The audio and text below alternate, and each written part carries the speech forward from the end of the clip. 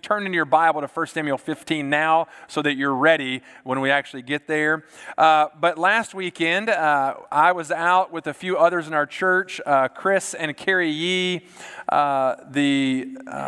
always famous Scott Guidry, and Rosalind Miller.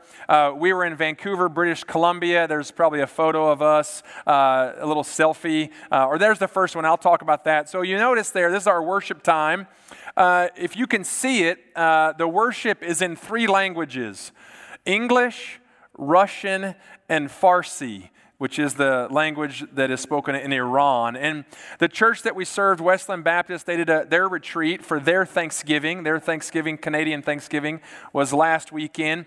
And we're at this retreat center, Camp Luther, out near Vancouver, British Columbia. And their church is a melting pot of people from all over the world. And as exemplified by this worship, this is a shot of them during worship. Again, you can see the 3 languages on the screen, and there during worship. We had the opportunity to work with their children during this weekend, kind of long weekend retreat. We did a kind of a vacation Bible school type thing, and you can see there they're working on construction projects and hard hats and decorating. Scott and Rosalind taught them the song "You Are My King," but not only to sing it, but also in sign language. The young lady you see right here, this little girl here, is a Ukrainian refugee. She's been in Canada for 2 weeks. And the young man next to her is also Ukrainian, and he knows English, and he is translating for her on the fly the whole time, trying to help her enjoy the weekend and understand what's happening. We played a Bible game where you had to... if you stepped on the letters, if you have a first grader and you've been with Mr. Scott, your kids know this. But if you jumped, it's a letter, then you have to say a book of the Bible. Well, she would just run across all of them, and the other people would just shout out Bible books. It was so much fun. What an opportunity for us to share with the family.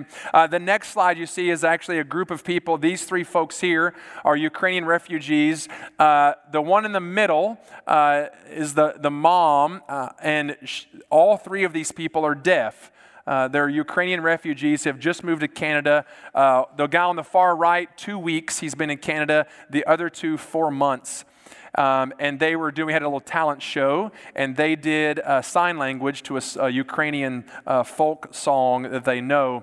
But the church at Westland Baptist, it's in North Vancouver, they are doing a tremendous work to welcome these Ukrainian refugees from their country. There's one family, there's our team. There's one family in the church who the dad was born, he's Russian and Ukrainian. He was born in Australia, but he grew up in Vancouver, and he and his family have welcomed in 2 additional families. There's 18 people living in their home right now, and half of them are deaf, hard of hearing, and just a great gift of hospitality this church has, and a wonderful picture of what heaven will be like for us. There was one of the ladies, one of the Ukrainian refugees who was on the trip, who accepted Christ during the retreat, which is awesome and amazing. She has a wonderful story. There was a prayer time every morning, and on Sunday morning, Monday morning, we had a time, and she came to the prayer meeting and she asked to pray. She had just accepted Christ the night before and asked to pray. It was a beautiful, simple, in broken English prayer. It was wonderful to be a part of that. And so I want to thank you. Number one, if you're a faithful giver to the church, you helped make this trip happen. But also you're a part of this. And as we move forward, we look ahead to a few weeks to our Thanksgivers dinner that we're going to have at the Family Life Center. Every year, if you've been around here for a while, we take an offering, a Thanksgivers offering, again, because we're so original. Thanksgivers offering, and this year that offering is going to support 3 different ministries. The 4B Disaster Response Network, which is a local disaster recovery response network that was formed after Hurricane Harvey. For All Mankind Movement, which is an international missions organization that plants churches primarily in India, Pakistan, Nepal, in countries where Christianity is less than 2%. And so they're reaching those countries. And then Westland Baptist, the church we work with, because they are doing everything they can to reach these Ukrainian refugees and encourage them, show them the gift of hospitality, and show them the love of Christ. And so this year, that's what our Thanksgivers offering will go to. You'll have opportunity to give on November 6th at the Thanksgivers meal, or if you want to go online in advance, you can do that. There's a little drop down on our website that says Thanksgivers. And so we try to make it simple. But it was an exciting week. Thank you for praying. And next time we go, we'll all go together. And maybe we'll have a retreat one day and we'll do a talent show. And you can display all your cool talent. It'll be fun. Well, we're going to jump into 1 Samuel 15 today. And I'm going to talk fast. We got to move fast. But the scene here in 1 Samuel is Samuel tells Saul the king to go do something.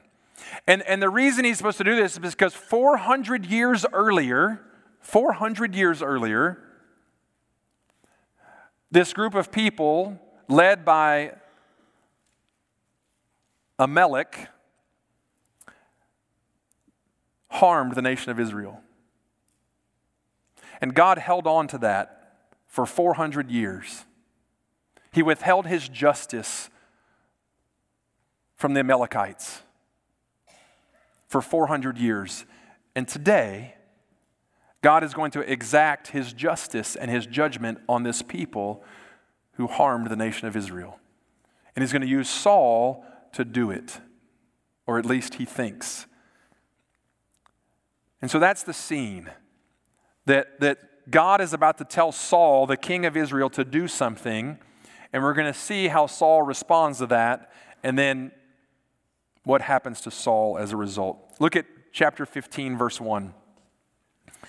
And Samuel said to Saul, "The Lord sent me to anoint you king over his people Israel. Now therefore listen to the words of the Lord. Thus says the Lord of hosts, I have noted what Amalek did to Israel in opposing them on the way when they came out of Egypt, again, 400 years earlier. Now go and strike Amalek and devote to destruction all they have. Do not spare them, but kill them, both man and woman, child and infant, ox and sheep, camel and donkey. God is going to exact precise judgment on this nation who has rejected his people, rejected him, who is sinful, and he's going to destroy them. He desires to destroy them. And so Saul summoned the people and numbered them in Telaim, 200,000 men on foot, and 10,000 men of Judah, 210,000 soldiers. And Saul came to the city of Amalek and lay wait in the valley. And he said to the Kenites, this other group of people, "Go, depart from among the Amalekites, lest I destroy you with them. For you showed kindness to the people of Israel when they came out of Egypt." So the Kenites departed from among the Amalekites. And Saul defeated the Amalekites from Havilah as far as Shur, which is east of Egypt. And he took Agag, the king of the Amalekites, alive and devoted to destruction all the people with the edge of the sword. But Saul and the people spared Agag, and the best of the sheep and of the oxen, of the fattened calves and the lambs, and all that was good, and would not utterly destroy them. All that was despised and worthless they devoted to destruction. So there's a simple task. God, through Samuel, tells Saul, destroy the Amalekites. Everyone, everything, to the ground. Burn it. That's my command. And so Saul takes his 210,000 troops, he gets the Kenites out of the way, keeps them safe, and he goes in and destroys the city except for the king and all the good-looking sheep and all the nice fat calves and all the oxen that you can't see their ribs. I'm just going to keep them. He does 80% of what God asked of him. Have you ever done that? You calculated what is the amount that I actually need to obey God to get away with it. That's what we have here. That's the scene. I'm going to try to do just enough to make it okay with God. I'm not going to do it all, but I'm going to do just enough because I need a little on the side. I like veal. I like cotton shirts. He doesn't do it. And then he goes so far as to build a monument to himself for this great victory he has. And Samuel has something to say about that. Let's pick the story up in verse 12. And Samuel rose early to meet Saul in the morning. And it was told Samuel, Saul came to Carmel, and behold, he set up a monument for himself and turned and passed on and went down to Gilgal. And Samuel came to Saul, and Saul said to him, Blessed be you to the Lord. I have performed the commandment of the Lord. Isn't that what we do? We do something halfway and we brag about it. That's what he does here. And Samuel said, God is a funny God, full of humor. Samuel said, What then is this bleating I hear?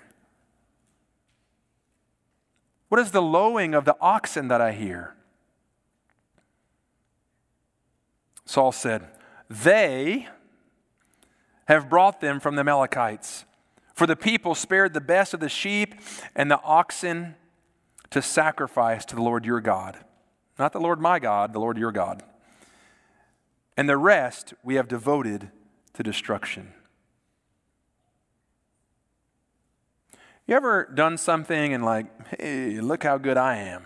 And you've sort of kept something as a prize, a trophy, as a memento of how cool and awesome you are? Like maybe it doesn't matter to anybody else, but it matters to you. Because it's a reminder of how awesome you are. That's what Saul is doing here. He's keeping all the fattened calves and the oxen and the sheep as sort of a trophy to himself. And then he builds a monument and tells Samuel, hey, look at what all I've done for God. Completed his commands. And Samuel, even though he's an old guy, he has good hearing. Because he hears the sheep, meh, as they're having that conversation. I don't know how an oxen lows. I don't know what lowing sounds like. Probably like a moo. What is that I hear? Wow, Saul, you are so amazing. You did what God asked you to do, but I can't help but hear what's happening over here in the corner. Now, I don't know how good you are at thinking on your feet, like in the moment, like if you've been caught or you got to get out of something, how quick you are with your tongue. But Saul is fast. Oh yeah, Samuel, these are the sheep and the oxen that we brought for sacrifice to our great God, your great God. And everything else is going to get destroyed. Oh, by the way, that was the people's idea. It was their idea. This is a tremendous, a perfect, a wonderful example of what happens when you and I do almost what God asks. It's a perfect example of what you and I look like when God tells us to do something and we do it 92%. When we're not really disobeying, but we're not really obeying, which means we're disobeying. And so if you didn't know this already, I'm confident all of you do. But just a little reminder that disobeying God always leads to excuses. And the beauty in that is that excuses usually always lead to blaming others and sometimes lying. which Saul did both of. Blamed others and he lied. When we disobey God, we're going to give excuses. The excuse might be to God, might be to your parents, might be to a teacher, might be to a coworker, a supervisor, a neighbor, whatever. But when you and I sin, our natural response is to give an excuse, and usually that excuse involves somebody else. It was them. They made me do it. There was a CEO who was retiring, and on the way out, he was welcoming the new CEO in, and he said, as a welcome gift, I want to give you 3 envelopes. Take these envelopes as my gift to you. There's going to come a day when you make a mistake, there's an error in judgment, whatever. I want you to, when that day comes, I want you to open the first envelope because I'm going to help you. This is my gift to you. And then there's going to come a day where you make a second mistake, a second error in judgment. You mess up. I've given you that second envelope as a gift. And then one day, you're going to make a third mistake. It's hard to imagine today, but you're going to make a third mistake, and I want you to open the third envelope. And so sure enough, the CEO begins his tenure, and things were running along pretty good for about a year or so, and then all of a sudden, he messes up big time. Oh, what am I going to do? The envelope. So he looks in his desk drawer, he pulls it out, he opens that envelope, number 1, it says, well, I see you've made your first mistake. It's okay. Just blame me. Oh, what an idea. So he folds the envelope. He goes to the shareholder meeting boards. Ladies and gentlemen, yes, it's terrible, but I've inherited this company from this guy, and he just left it in shambles. Like, it's going to take us a while to get it straight, but it's his fault. I'm trying to fix all of his mistakes, and I'm not going to do it perfectly. Okay, everybody, wow, okay, we're going to move ahead. About 2 years later, sure enough, he messes up again. Well, I got to go to the drawer again. Envelope number 2. He opens the envelope and it says, I see you've made another mistake. It's okay. Blame the board. Okay. Good advice.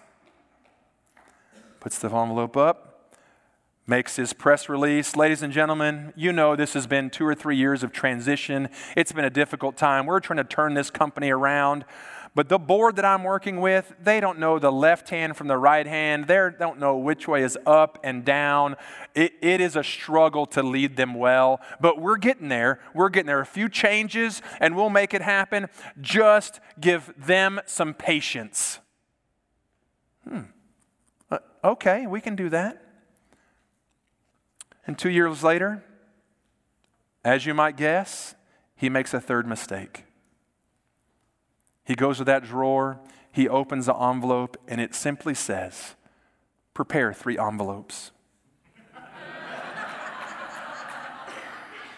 If you don't get it, ask your parents later.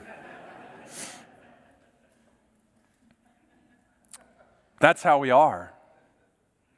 We want to blame everybody else, and we don't want to take ownership. And that's where Saul is. He wants to give excuse. And it's this half-hearted attempt at humility with Samuel that digs his hole even deeper. Because if you turn the page to verse 22, you see the result of his sin. In verse 22, Samuel tells him exactly what's going to happen because of his sin, because of his disobedience.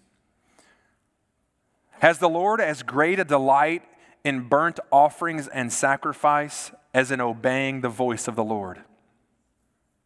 Behold, to obey is better than sacrifice. Those calves and oxen and sheep are nice, but I'd rather have you follow after me. To obey is better than sacrifice, to listen than the fat of rams. For rebellion is as the sin of divination, and presumption is as iniquity and idolatry. Because you have rejected the word of the Lord, he has also rejected you from being king. He has rejected you from being king.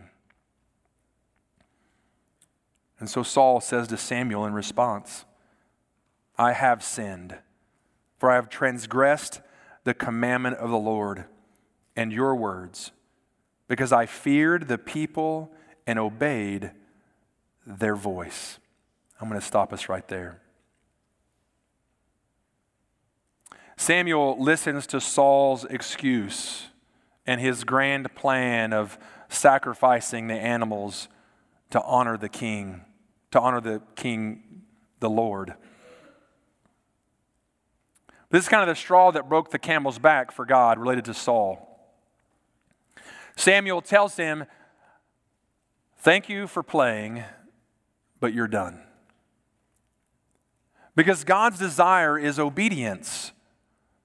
Not fat calves, not a great offering, not come and buy my way into your good graces. No, I desire obedience, and not obedience as a dictator, as someone who is this sort of cosmic dictator and would rule over you. No, the one who loves you enough to pay the penalty of your sin and your transgression and your rebellion by sending his own son to die for us. That's why I desire obedience, as a response of love to my great love for you and my care and my compassion, my keeping your hand from the time of Egypt all the way till now. From those days when your life was filled with shame, I've redeemed those times. And now I desire obedience. But Saul didn't really want that. He wanted his way. And even in this moment, he sort of gives this half-hearted, still, I've transgressed and I listened to the people. He's still, even in this confession, blaming the people. Have you ever been there? Where like you're caught red-handed and you're still doing everything you can to pass the buck to somebody else. That's what he's doing. Saul is in deep trouble here. His kingship is over. It's done. And the passage here continues going that Samuel actually went so far as to cut the tassel off his robe to indicate that his leadership was done and that he would not be redeemed. But finally, Saul comes to his senses and realizes, oh man, I'm sunk. And so he pleads with Samuel. He pleads with him, please return with me. Please. Don't turn your back on me. Don't give up on me. And Samuel, in a picture of what God does for us, relents and says, okay. And he returns with Saul. It's a wonderful lesson here that Saul, though he had messed up royally, he had disobeyed God in a dramatic and significant way, there was still grace for him. Still grace. He was no longer going to be king, but he was still going to be part of the family. He was still going to be a part of the nation of Israel. He was still going to be part of God's chosen people. God didn't give up on him.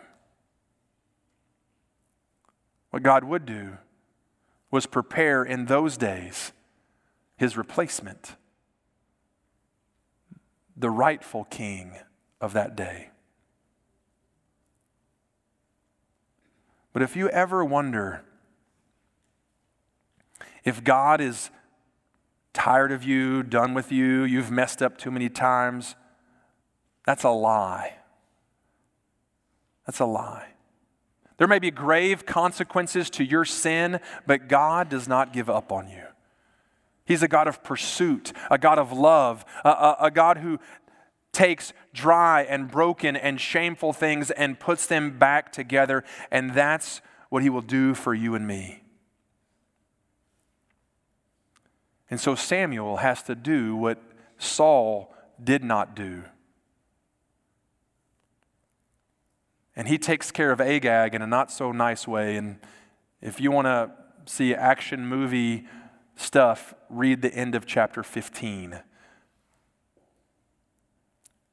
But once Samuel tells Saul that he's removed from king, it's now God's agenda to go replace him. And he does that with a little old kid named David from Bethlehem. And so look at chapter 16, verse 1, and see how God is turning even the heart of Samuel. He says, the Lord said to Samuel, how long will you grieve over Saul? Saul was devastated, right? Because Saul was supposed to be Samuel's adopted son, like the one kid who would make it right, and he messed up. How long will you grieve since I have rejected him from being king? Fill your horn with oil and go. I will send you to Jesse the Bethlehemite, for I have provided myself a king among his sons. And Samuel says, how can I go? If Saul hears, he will kill me. And the Lord says, take a heifer, not the ones from Agag, okay, a different set. And say you have come to sacrifice, and invite Jesse to the sacrifice. And so Samuel did what the Lord said.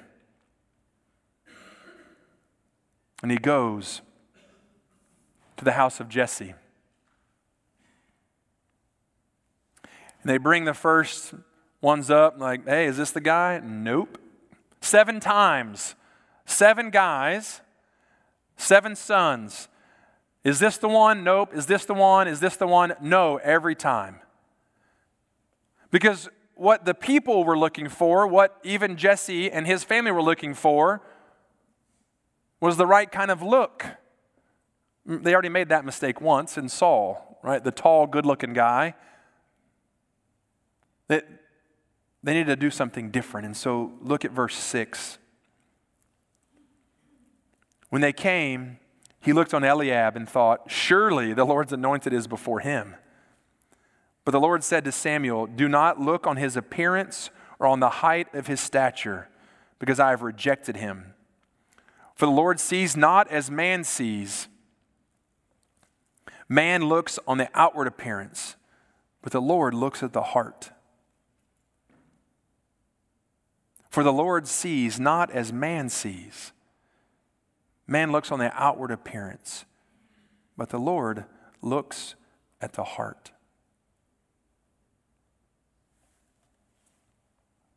The Lord looks at the heart. He worked through all these guys. You got anybody left? Well, yeah, we got the one kid out in the field with the sheep. And it's funny to me, this passage was just spoken. The Lord looks at the heart. Man looks at outward appearance. The Lord looks at the heart. And they talk about David. And what do they say about David here in 1 Samuel? They don't say anything about his heart. He's ruddy. He's kind of got a reddish complexion. He's good looking and he has beautiful eyes. They missed the point even right here. After it was spoken. I know we never do that. We never miss the point, do we? Ever. But sure enough, God chooses David. And in verse 13, Samuel took that horn of oil that he had been carrying and anointed him in the midst of his brothers. And the Spirit of the Lord rushed upon David from that day forward. And Samuel rose up and went to Ramah. The Spirit of God rushed upon David. You know that David would not become king for 15 more years. 15 years David would wait to become king. God told Saul, your kingdom is finished, it's done. But that actually didn't happen for 15 years. But God's hand was removed from his kingdom. That's a place that I don't want any of us to be in. where God has removed his Spirit from us and we don't recognize it because we're just going about life, only paying attention to ourselves, not surrendered to him, not a person after God's own heart. And so David had to wait. God had promised him that he would be king, but he had to wait. He had to wait. Ever had to wait on something? You ever had to wait and just be patient and trust that God was going to see it through? Be encouraged today that God's delayed promises are not denied promises. That promise that he's given you may not happen today. It may not happen in 5 years. It may not be 10. It may not be 15. But God is faithful to keep his promises. And God had promised David that he would be king, that he was the anointed one. And so as you and I think about these two guys, and we're going to dive a lot more into David because we all know he wasn't very perfect either. But there was an attitude difference between Saul and David. David was a man after God's own heart.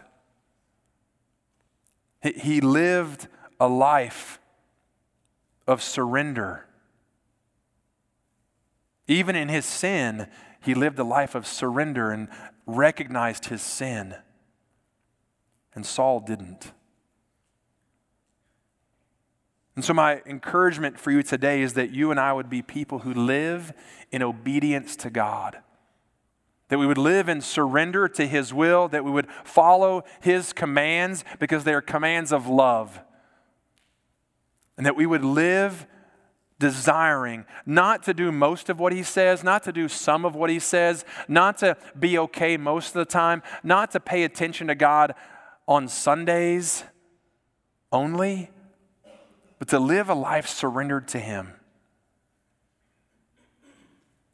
and not make excuses, not be a people of excuse. And the second thing I would want us to take from this scene is that you and I need to trust God with the timeline of our life. We need to trust him with the timeline of our life. He is a good God who sees you and knows you.